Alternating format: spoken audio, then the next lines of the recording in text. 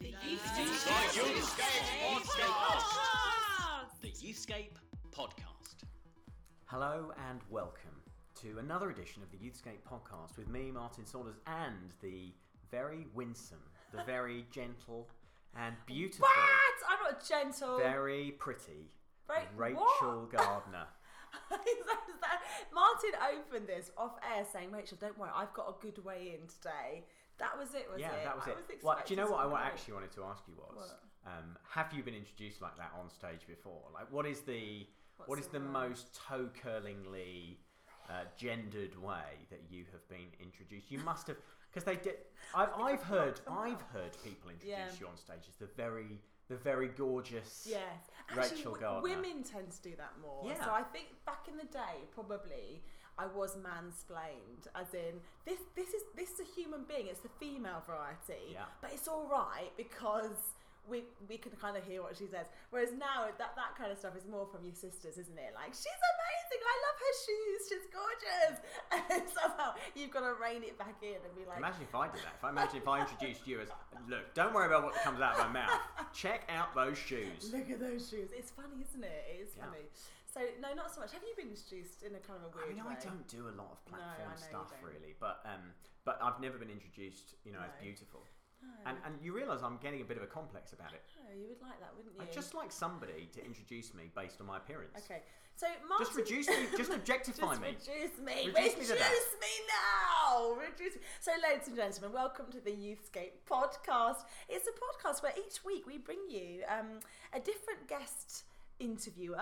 we Yes. are the No, we're the interviewers, interviewers. interviewees. Yeah. And we try to kind of unpack some of the big things and the little things in youth ministry and youth culture, sort of stuff that you and I are kind of facing all the time. And it's kind of quite eye-opening, isn't it, that where Martin and I tend to start is always in utter drivel. Yeah, and talking about ourselves. And talking about ourselves, absolutely. Do you know what I thought you were going to pick up on is the fact that, because I was going to ask lovely listeners, like, in your world, how often legitimately could you wear the same outfit in a row or the same item in a row? Wow, you're going there. I am going there. I wasn't going to mention it. Because I'm wearing a t-shirt that I wore yesterday and the day before. This is Wow. my third day of wearing Wow. it. And in fact, my daughter, who is 6, did look at me this morning like, Mummy, you've worn that for 4 days. I was like, no, really defensive. No, not 4 days, 3 days. It's like it's become your superhero costume. Well, it's because it says we are all Wonder Women. And Yeah. so part of me is like, I just want to wear it today because I'm doing podcasts and I just want women to know that they're Wonder Women. And it being a visual medium, the podcast, Yeah, that you've it really works perfectly, doesn't put it? that across, So I had to yeah. have it. So Martin sat very far away from me. Yeah, I'm just gonna retreat a little bit from you. in this very small room for a whole day. Is that a curry stain you've got on there? Actually, last night there was a curry stain on it and I washed the stain Oh my out. goodness. What is going on here? What's wrong It's with me? becoming your costume. Do you fight I'm crime? going to find a cape, yeah. I fight crime.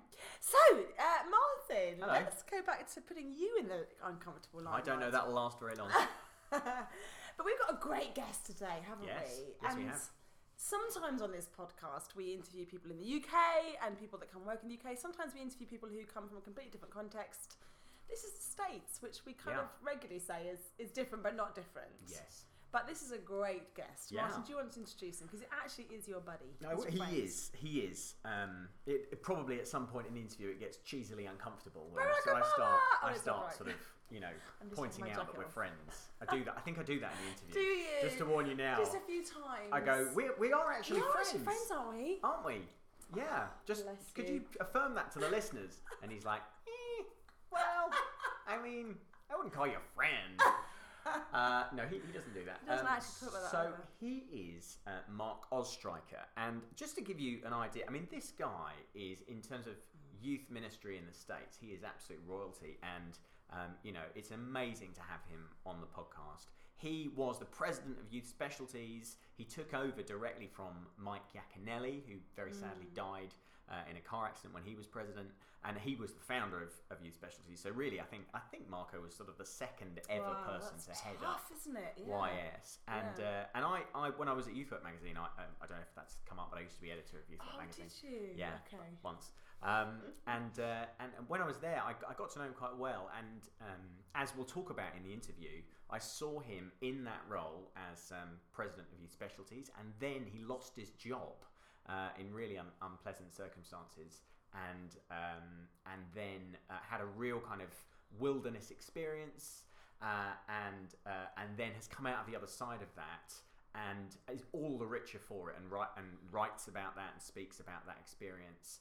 And then and now has set up a fantastic, very creative kind of I don't know what you call it really, kind of like a creative youth ministry agency consultancy. The name is amazing, isn't it? Called the Youth Cartel. Isn't that a great name? It's a brilliant name. Yeah. And he is just about like one of my favourite people outside of this room in youth ministry, and it's fabulous to hear from him. And he is a total prophet, and he has loads of interesting stuff to say. We could have interviewed him 6 times and got 6 completely different interviews out of him. And we may do over the years that trudge past. Yes. This is a fairly extended chat with Mark Ostreicher. Youthscape Podcast! Okay, let's talk. Well, I'm very excited that my guest today on the Youthscape podcast is a old friend, which makes him sound like an old man. I don't mean it like that. I've started on the wrong foot immediately. A friend who's not old, but I am old. A friend who has been a friend for many years. And is also old. who is not as young as he was when I met him. Oh, there you go. But he's probably wiser now. Definitely more grey. And it is, of course, Mark Ostreicher. You may know him as Marco. And he heads up the Youth Cartel over in the United States of America, which is a country just on the other side of the Atlantic Ocean, if you don't know it. And very excited that you've decided to come and join me on the Youthscape podcast, Marco. We have been friends for a long time. I'm not making that up, am I? We actually do know each other. No, quite true. We have been together in multiple countries and many cities. We've attended events at Wembley, and we have spoken at each other's events. So many fond memories we share. You make it sound like that's not true. No. We did go to Wembley together, didn't we? We went to see England-Switzerland. Yeah, it was fun. Do you remember which scarf you decided to wear in the middle of the England end? Actually, I think if I remember right, this was a number of years ago, but I think I happened to have an Ireland scarf with me. Is that true? You did. You wore your Ireland scarf, which I'm not sure. Well, the truth is, it's just the only scarf I have. You just have an Ireland scarf? Yeah, I'm not a big scarf guy. I live in San Diego, California. You know, our worst day of the year, I have to like today, I was sitting outside and I had to put on this little hoodie because it was just a little chilly outside. It was actually nice enough out that you would probably be great in shorts and a tank top and feel great. But for us, it's a chilly day. Just a little. You have me down as a tank top wearer. Well, it's a great look on you. I think you're casting aspersions there. So, well, look, I first got to know you about 14 years ago, maybe 13, 14 years ago, when you were the president of Youth Specialties. Yeah. Boy, you say that with such import.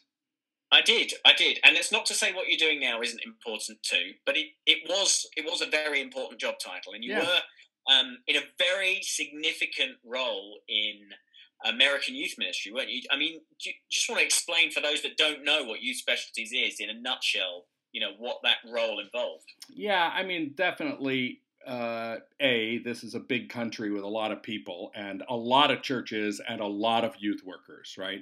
And there were certainly many organizations, still are, that serve youth workers. But Youth Specialties was one of very few that were the large national organizations. And for many years, the National Youth Workers Convention was kind of the place to be. During our peak years, that convention ran in 3 or 4 cities each fall and had 3,000 to 8,000 youth workers at each site. So there was a certain amount of scale to it that was a pretty big deal. For me, it really became more significant and weighty once the founder of Youth Specialties, Mike Yaconelli, died in a car accident. So it was kind of a shock to the American youth ministry world, and that changed my role dramatically in ways that were great, but certainly offered me the opportunity for some good lessons and some hard lessons. A lot of opportunity for growth, not all of it invited. Yeah. And so that went well for a few years, didn't it? Yeah. And then came quite suddenly to an end. This is true. Yes, as good things sometimes do. And I remember that experience was incredibly challenging for you. I mean, I hope it's okay to talk about it. I feel you've talked about this in public forums quite often before, but it was certainly a challenge to you. But do you want to just say a little bit about that process of moving on from Youth Specialties and the journey you had to go on before you then moved on to what came next, which is still going on?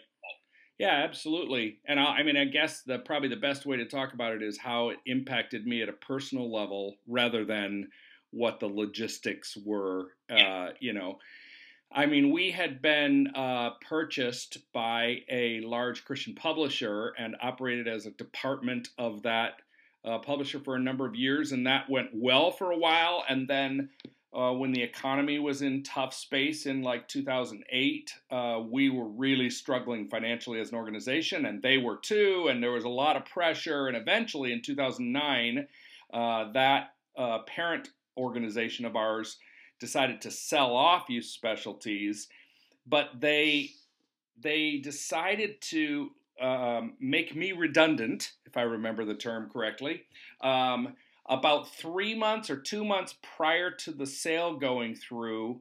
And I think it was really the kind of corporate fear of the executives there that didn't understand that I would never do anything to harm the organization that I loved so much. They kind of just thought, hey, he's the leader, he needs to be out of the way. And so, but they couldn't go public with why I was being let go. And so it just was, it's hard to describe why it was so difficult, but there was shame involved, there was embarrassment, there was, of course, all kinds of rumors because the truth wasn't coming out. The simple truth was it was a business decision, had nothing to do with, any kind of failure or anything else at all, but it felt like all of that ugly stuff. And I've often compared it to, if we say that teenagers have 3 primary tasks, identity, which is answering the question, who am I? And autonomy, which is how do my choices matter? And affinity, which is like belonging, to whom and where do I belong?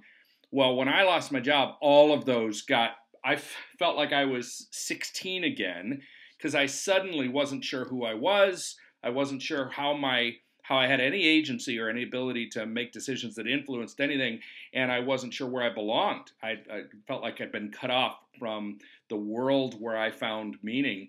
And it was a really lost time for me in a lot of ways, very dark.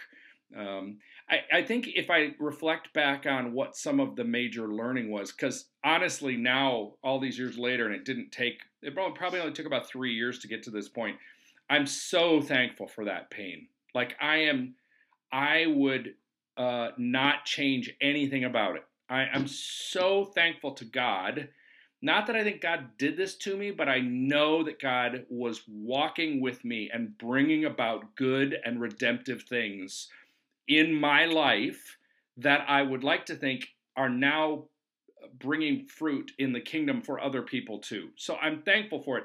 I feel like years earlier, I had been confronted by a dominant, arrogant streak that I had, and I had had to really wrestle with that. But my end of my time at Youth Specialties and the maybe 6 or 12 months that followed that was a real breaking of my desire to try to control everything. And I couldn't control things, so it put me in a place where I had to choose: am I going to release control and allow God to work here? Am I going to be able to find a level of satisfaction in life around things that I'm not controlling? And that kind of opened me up to a new place in my own spiritual walk. I feel like it changed in many ways aspects of my personality. It made me a softer and more gentle person. I'm still a pretty driving person, but I'm not as dramatically type A as I used to be. And I'm thankful for that, because the work that I'm involved now in, if I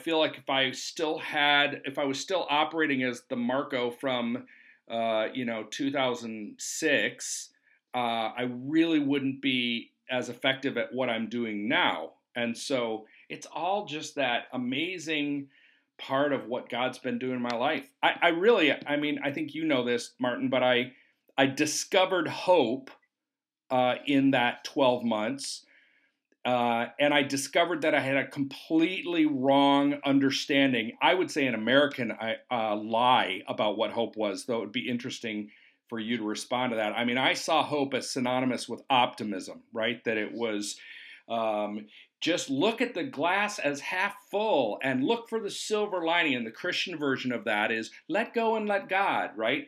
And that kind of bumper sticker theology didn't work for me in that time. And it was really kind of some experiences in that first 12 months that led me to this new understanding of hope and a discovery of hope that was more about truly believing, having confidence in God continuing to author a story, that it's not over yet, that there's awesome, redemptive, beautiful things still to come. And so, yeah, I'm so thankful for all of that stuff. I know people go through a lot more pain than I went through, so I'm not trying to build some kind of comparative thing or ask for pity. It really was just one of the harder things I've gone through, and now I'm nothing but thankful for it. And that is beautiful. That is probably, as you describe it, quite an American understanding of Christian hope. I think the British understanding of Christian hope is much more realistic and even pessimistic. I think our version of Christian hope is it possible that we could still have half of these kids at the end of the year?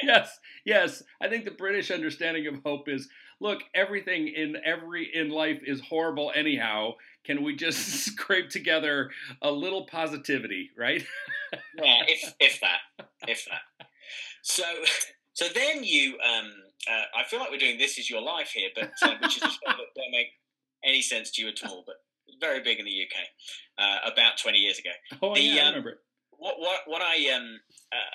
The story isn't over there, because you then launched this thing called the Youth Cartel, which is, people when they hear that name for the first time probably have a little bit of a reaction to it, I would think. I hope so.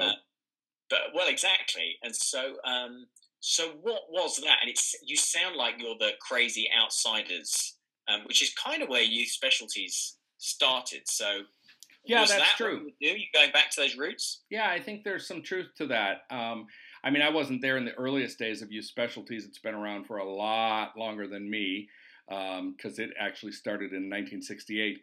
But I do think there's some of that same spirit.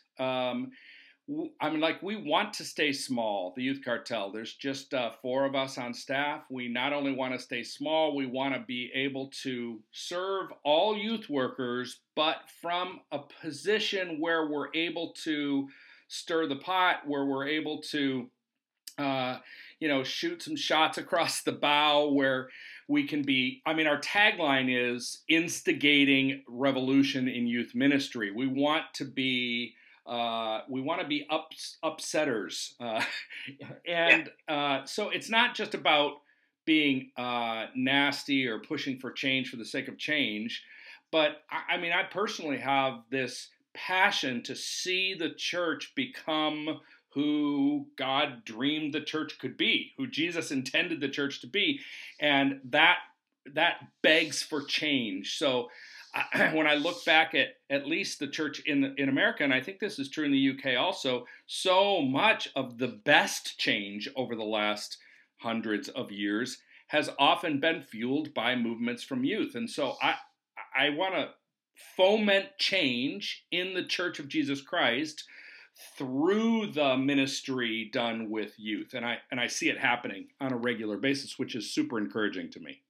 Yeah, I mean, we've been watching news reports from the US recently of young people demonstrating, literally demonstrating, but yes, showing that they are the future, that they are going to shape their own future by revolution.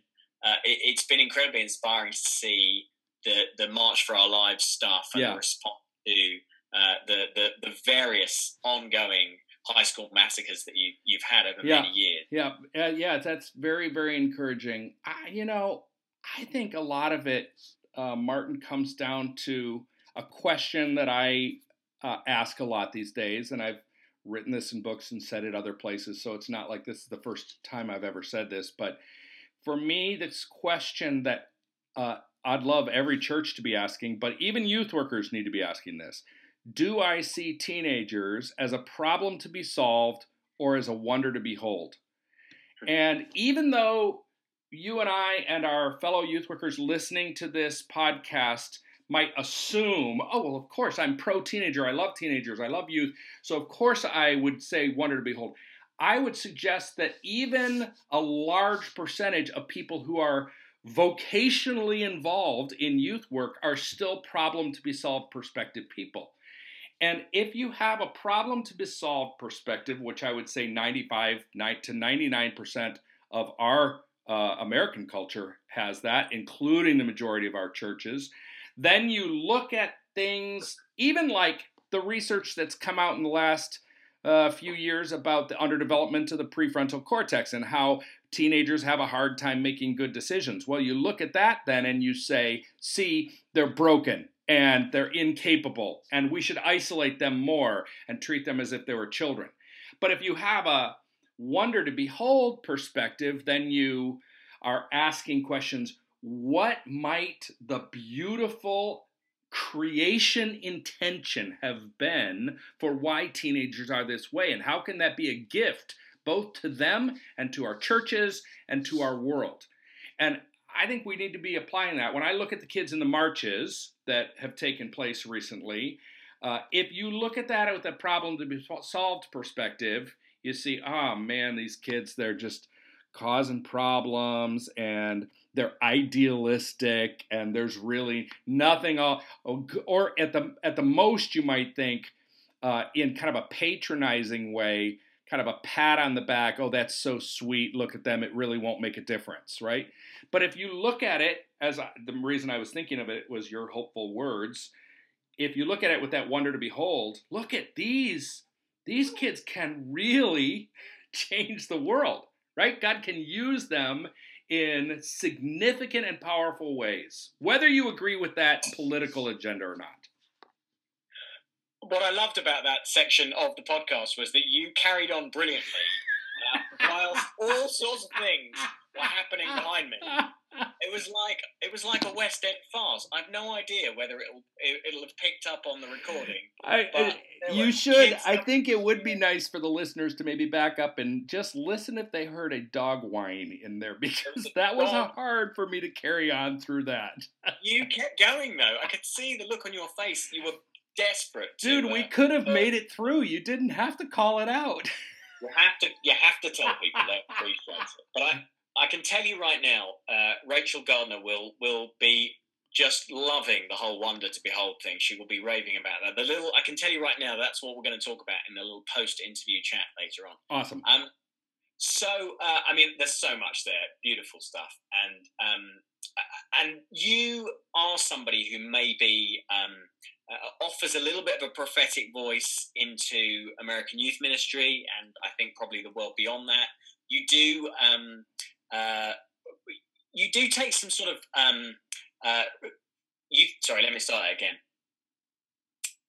You're somebody I think who reads a bit more widely who thinks a bit more sort of psychologically about what's going in a young person. You know, you kind of bring those influences to your thinking about youth ministry. You don't have like a secret degree in like child psychology or something. I do not. I have a master's degree in curriculum development, which counts for something, but definitely it's not really related to that. But definitely, it's been much more about reading and pursuing the stuff that I'm intrigued by. I do think I'm a curious person, and that could be interpreted in more ways than one. And, I was already interpreting it at least 2 ways, and both accurate. So, so the Youth Cartel is a resource publisher. But it's also a bit more to it than that. Yes. And one of the most interesting, we'll talk particularly about one of the books before the end, but one thing I really wanted you to unpack is this kind of cohort model that you've developed. And it is your model, isn't it? So others may have done similar things, but you guys have been doing this for a few years. And so you get groups of youth leaders together in a place, probably because of geography or not necessarily, and then you kind of spend time with them and you go on a journey with them as a group. So do you want to just talk a bit about how that works? Yeah, having been part of youth ministry training events for so many years, there's a time and a place for a once-a-year convention like the wonderful event that you guys are hosting, like the ones that I was part of for so many years at Youth Specialties. That's great. Those are particularly helpful, I think, when you're a newer youth worker and you need skill training. But what I found was that people who had been in youth ministry for more years, and I think there's a little healthy movement on this in the UK, but there's been a lot of movement in the United States of youth workers with longevity. Like one of my cohorts of 10 youth workers right now has 5 people in it that all have 25 or more years of experience in youth ministry. Wow. Now, that's an extreme end of the continuum, but there's more and more of that. And those people, I'd say as soon as they get past about 5 years, they start looking for something deeper. And so what we put together is a year-long youth worker development program that's really more of a focus on the growth and health of the youth worker and on leadership development, leading from values, learning how to lead change, things like that. Skills and thinking that would be helpful whether or not you stay in youth ministry. And I started this, actually, it's what kind of gave birth to the Youth Cartel, because I started the youth ministry coaching program first. Yeah, so it's 10 people in a cohort. We found that it's so much more productive to be in a group process learning together rather than me being expected to be the expert who can speak into everyone's lives. And we go on this year-long learning adventure together. Most of our cohorts meet 6 times for 2 days. So we meet every other month for 2 days. And it's a variety of training and dialogue and personal sharing and problem solving and a whole bunch of different things. We do about 10 cohorts a year, so we have about 100 people in the program at any given time. And they are all over the United States. And some of them are regional, and some are more focused on a topic. For example, I'm sure you've heard of multi-site churches, and there's some of those now in the UK too, of course. It's been such a fast-growing movement, and we found that youth workers they're never in the driver's seat of why a church decides to go multi-site, so they're always responding to this changing need. So we have a cohort just for those youth workers. It happens to meet in Southern California, but the youth workers are coming in from all over the country for that, whereas other ones are much more regional. And I feel like an evangelical question brimming within me here, or certainly a jargon question, which is what do you find is the fruit of meeting like this at the end of that time? What is the difference that is made by this model? Well, I'm going to answer your question, but I'm reluctant to because it sounds like I'm overselling it. But I've just never been a part of something that's so transformative. I got a card in the mail this last week from a woman who has just recently graduated from the program, and she sent me a nice batch of cookies, as we would say. Is that biscuits? No, do you know, that's one of those awful words that's infiltrated our language now. Yeah. Now we say cookies as well quite a lot. Is there a difference between biscuits and cookies? Yes, there are. Cookies are a type of biscuit. Oh, biscuits are all biscuits. Got it. Whereas cookies are those kind of round biscuits that have the chips, like chocolate chips. Okay. Or I am almost through all seasons of the Great British Baking Show right now, and there are episodes given just to biscuits, but I've never seen one given to cookies. So anyhow, that was a sidebar. A lovely one, though. She wrote me this card that said, I was completely lost, and this program gave me my life back. I've rediscovered who I am. I've rediscovered God's love for me. I've reignited my calling and my passion for youth work, and I have nothing but the work of God through this program to thank for that. Now, that kind of a result is what we see from the vast majority of the people who go through this. It's truly transformative. So it's much more than a learning thing or going to take a course on adolescent psychology or something. It's about growing in self-knowledge, growing in self-awareness and the depth of thinking. And that cohort model is part of what provides for that. It's a honest and vulnerable but supportive cooperative learning experience. Yeah. So you know, the question is, would that translate to the UK context? You know, I think you have a pretty good handle on things here, better than most. Do you think it would work here? One of the things I would think we would struggle with is we struggle to pay for things in the UK. So there's a cost involved to running this sort of intensive, isn't there? Yeah. But apart from that, do you think this would translate to the UK culture? I think it would absolutely translate. I'm sure there would be modifications to be made in some aspects. And certainly, again, part of the strength of the cohort approach is that it's not reliant exclusively on the lead coach, which in most cases is me, though we have some other people doing it too, because the group ends up making it a collaborative learning experience. So it gets customized by participation of the people in it. So yeah, I mean, we did one in Canada and it worked great. And we've talked about quite a few other contexts. So I'm sure, oh, that's lovely. Wait a minute, what's this? That was an incoming phone call. Sorry about that.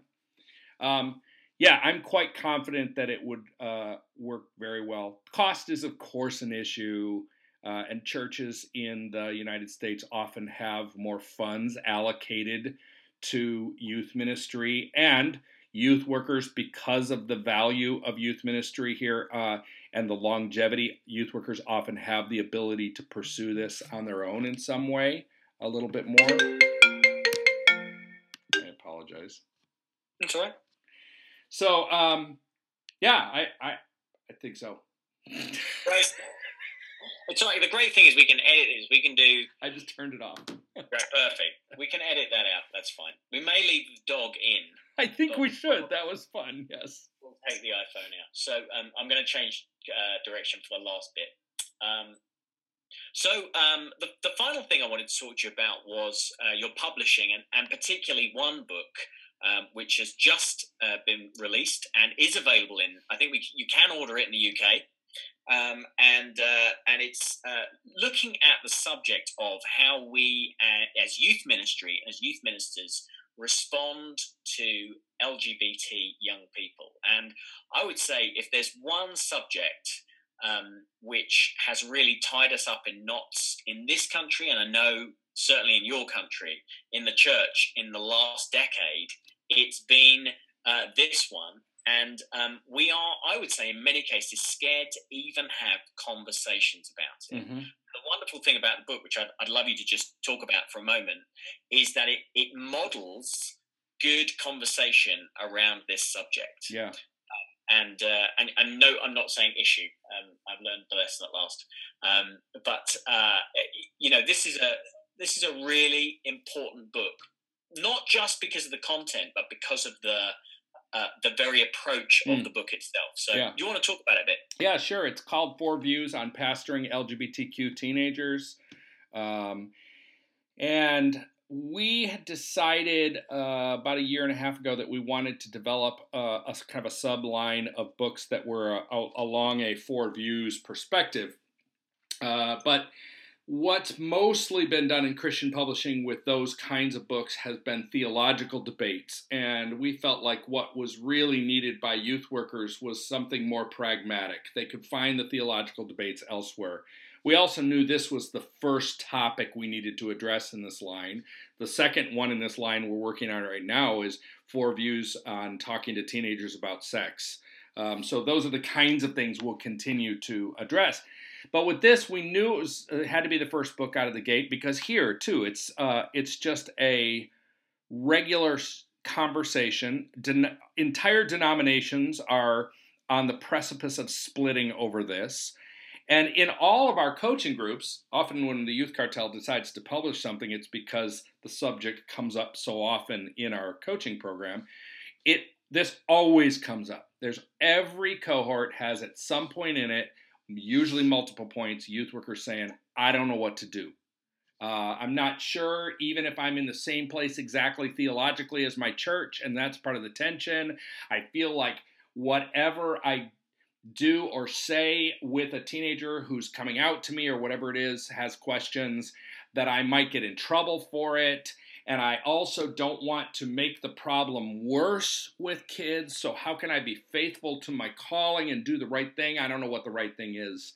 So yeah, we intentionally found four writers, four contributors who are in the trenches youth workers, not just theoreticians or theologians, and had pragmatic experience of working with gay teenagers or same-sex attracted teenagers, and could kind of lay out what's their pragmatic approach. Of course, they're all rooted in theology, but it's not a theological debate. And we tried to find them with differentiation. One, of course, as you know, Martin, is one of our four is a British person. So this book is 1/4 British already. And Gemma was a wonderful contributor and great to work with. So, yeah, we had a wide variety of responses, but they were respectful to one another. So it's a really healthy dialogue. Each one of them responded to one of the other chapters too. And yeah, it's been received very well. People are finding it to be very helpful. What I think is brilliant about the book is that wherever you are on this series of questions, you probably will find your voice or your starting point represented within the book. That's almost true. That's almost true because I functioned as the general editor on the book. I wrote the introduction, I picked the writers, and I wrote one of the appendices. There was a perspective that I refused to have in the book. I will be honest with you.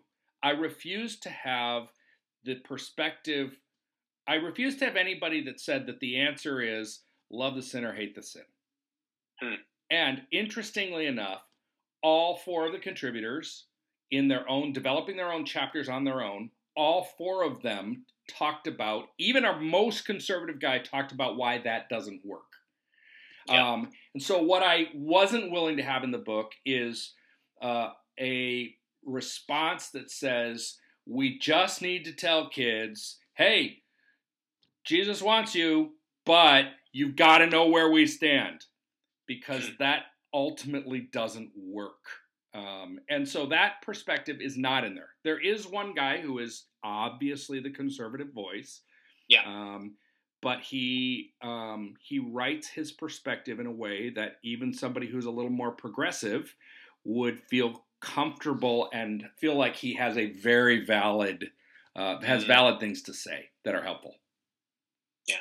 Well, I think it's a brilliant book. It's a brilliant thing that you've done it. I think it's brilliant that you have taken the risk of doing it, because there is some exposure to you as an individual, but also as an organization, by sticking your head above the parapet and publishing.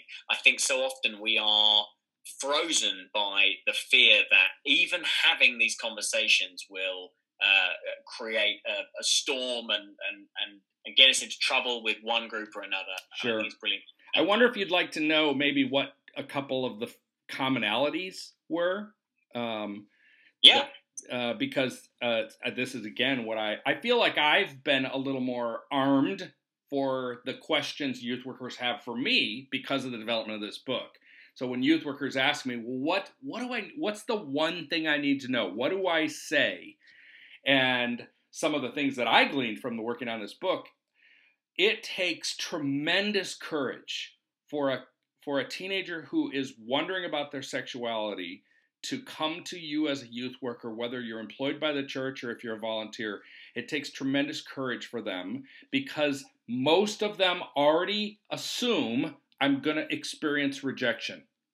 And so for them to say to you, I need to talk to you, I'm wondering about this, the first thing we need to do is to affirm their courage.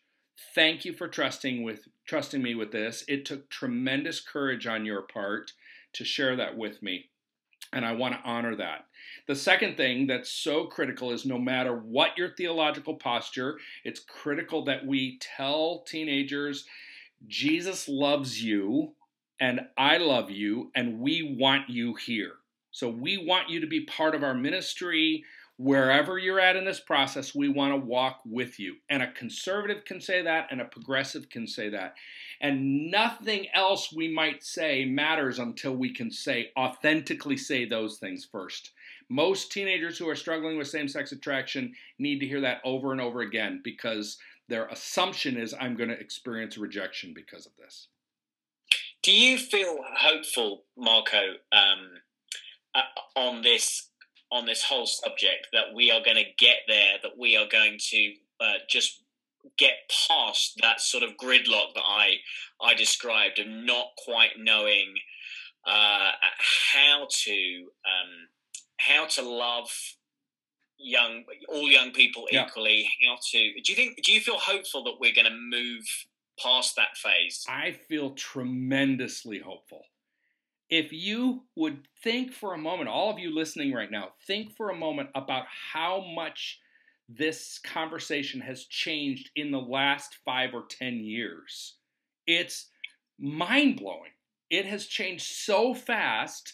The fact that you and I are talking about how can we love teenagers in the midst of this struggle would not have been the question that all of us, evangelicals, progressives, people more conservative than evangelicals, we would not have all been having this conversation 5 or 10 years ago. Only a few people would have.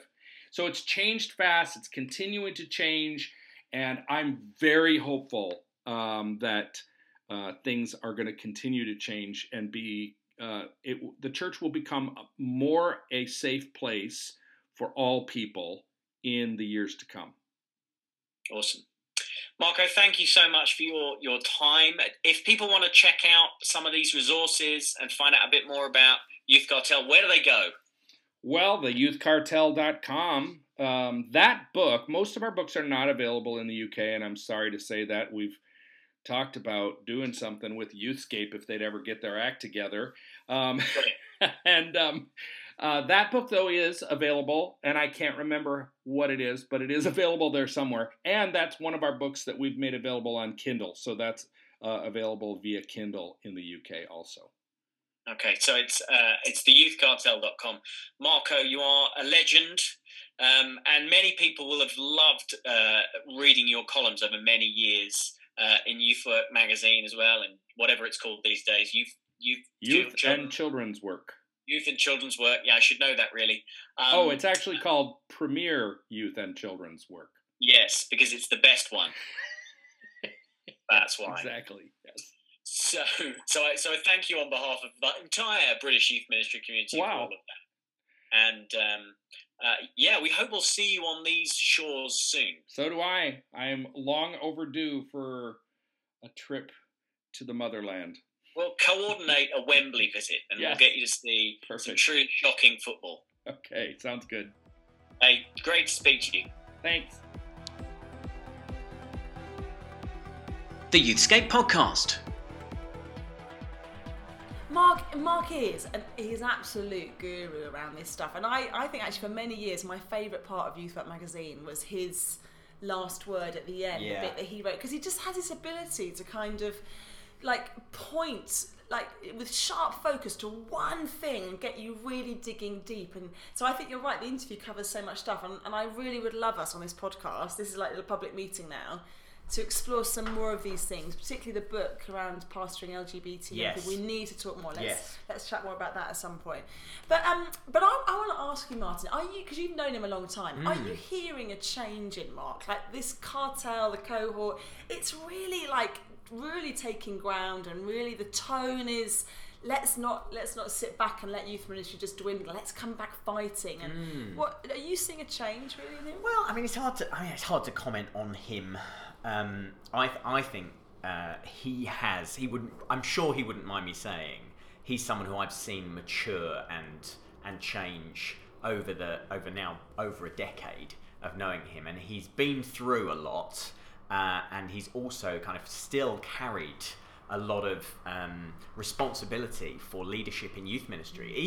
Even when the youth cartel thing kind of hadn't even got going, I think people still in the US, or a lot of people, more sort of sage youth workers, would have looked at Marco as opposed to some of the sort of resource publishing houses and seen him as a prophetic voice and someone who's prepared to challenge some of the kind of big church stuff. Right. And B, innovate and try new ways of doing things. And I think that's why we've enjoyed such a good relationship, because we're really both interested in that innovation around youth ministry and where it goes. But he is a bit of an agitator, and he is, I don't know, he's like a really pleasant, angry voice. Like he's really nice about it. Great way to put it. He's really chilled, but he is an agitator, and he does want things to change. And so the cohort thing, for instance, I think is him imagining a completely new model for youth ministry sustainability and youth ministry innovating within itself. So could it work here, do you think? Well, you see, that's a big question, isn't it? So that was our discussion, was could it work in the UK? Could we get churches to invest that much in their youth leaders that they're releasing them for quite a lot of time, for weekends at a time to get together and talk and pray? Do we prioritise youth ministry enough in the UK as churches to allow them to do that, or would we have too many rotas for our youth leaders to be on to ever let them go away and just dream and blue sky think together? I'm not sure. I'd love to know. Actually, if you're listening to this and you feel like, oh yeah, I'd join a cohort. Yes. And put and my church would put money behind it, and we'd go on a journey for 12 months or something with a group of other youth workers to discover the future. I'd really be interested if there is an appetite for that. I honestly don't know. The US context is so different. It's still so there's so much money in it, and they're still employing workers. There are, I think we were talking. I don't think on when it was recorded, but we were talking about how probably still 90% of the youth workers in the UK, in the world, 90% of the youth workers in the world who are employed are based in the US. Oh my days! And I think, I was talking to Colin Piper from the World Evangelical Alliance the other day, who we should get on the podcast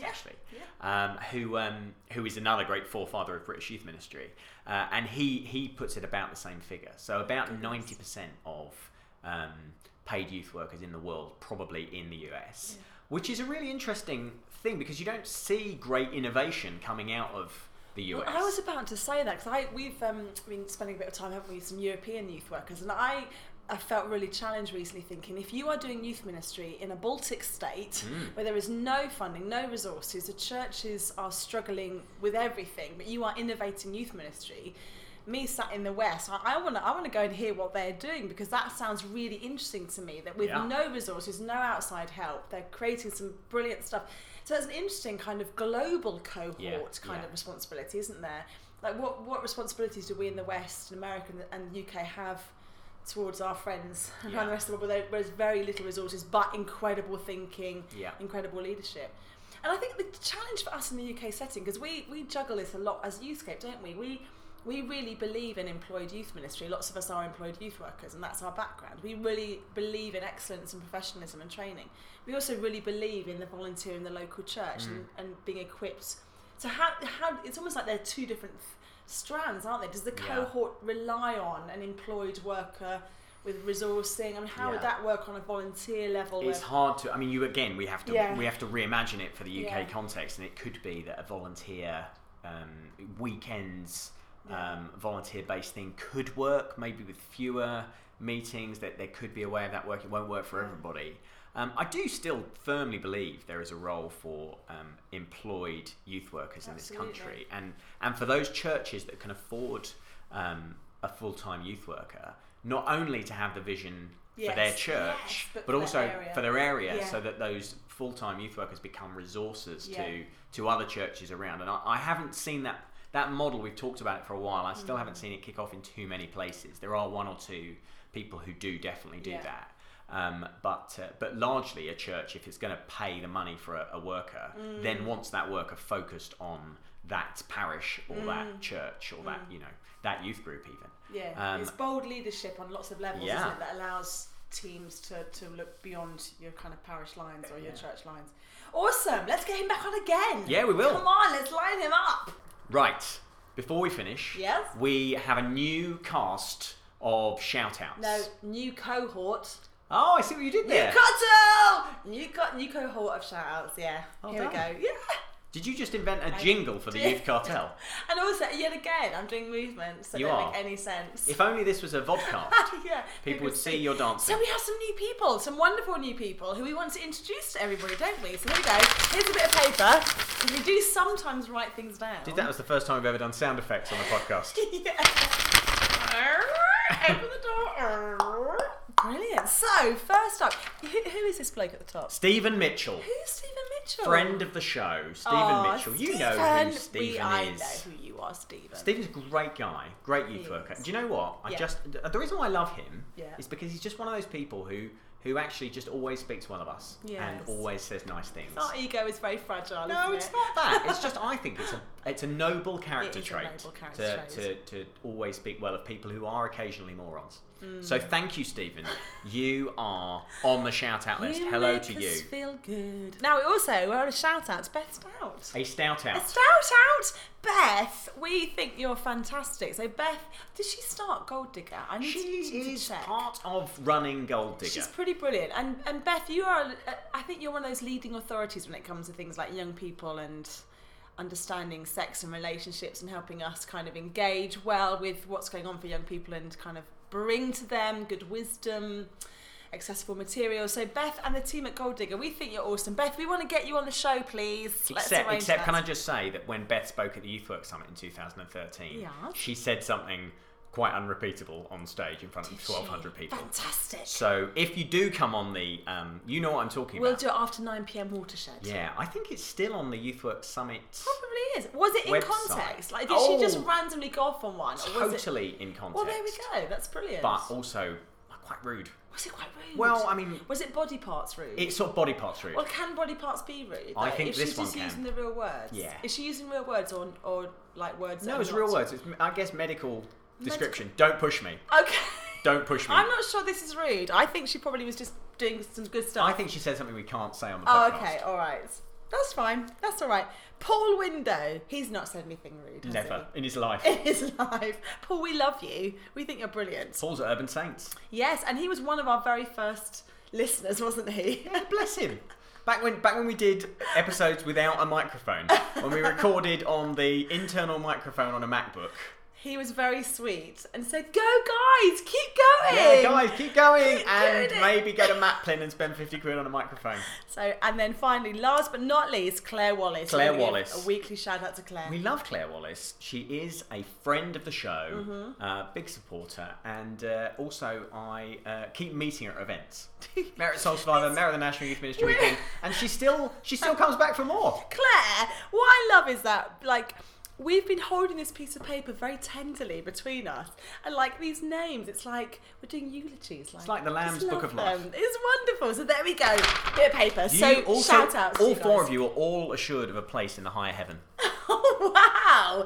I didn't realise that we do that kind of thing. Yeah, that's the special bonus. Reach out and touch the mic. So, friends, have a great day. We've waffled on for more than enough. But we want to remind you also about Patreon, because everyone's mad to be Patreon. So remember, you can support this wonderful initiative for less than $1 a month. It works is $1 a month. It is $1 a month. It's not less than $1. Because that's $1 is less than 1 a pound. cent. Like for a penny. No, it's like 79 pence in like English money, isn't it? Which is nothing. Or $1 for what can you our get for that? American You friends. can't even get a Mars bar for that now. No, and we obviously spend that on bits of paper and writing like names of people to do shout outs for. So you can go to our Patreon site, which is patreon.com/youthscape. Well done. We got there. So friends, have an amazing day. I hope the sun is shining where you are. We love you lots. Goodbye.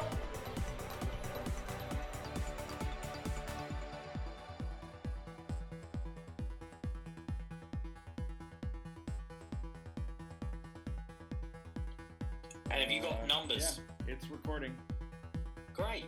Well, let's both record something and then hopefully at the end. Whoa.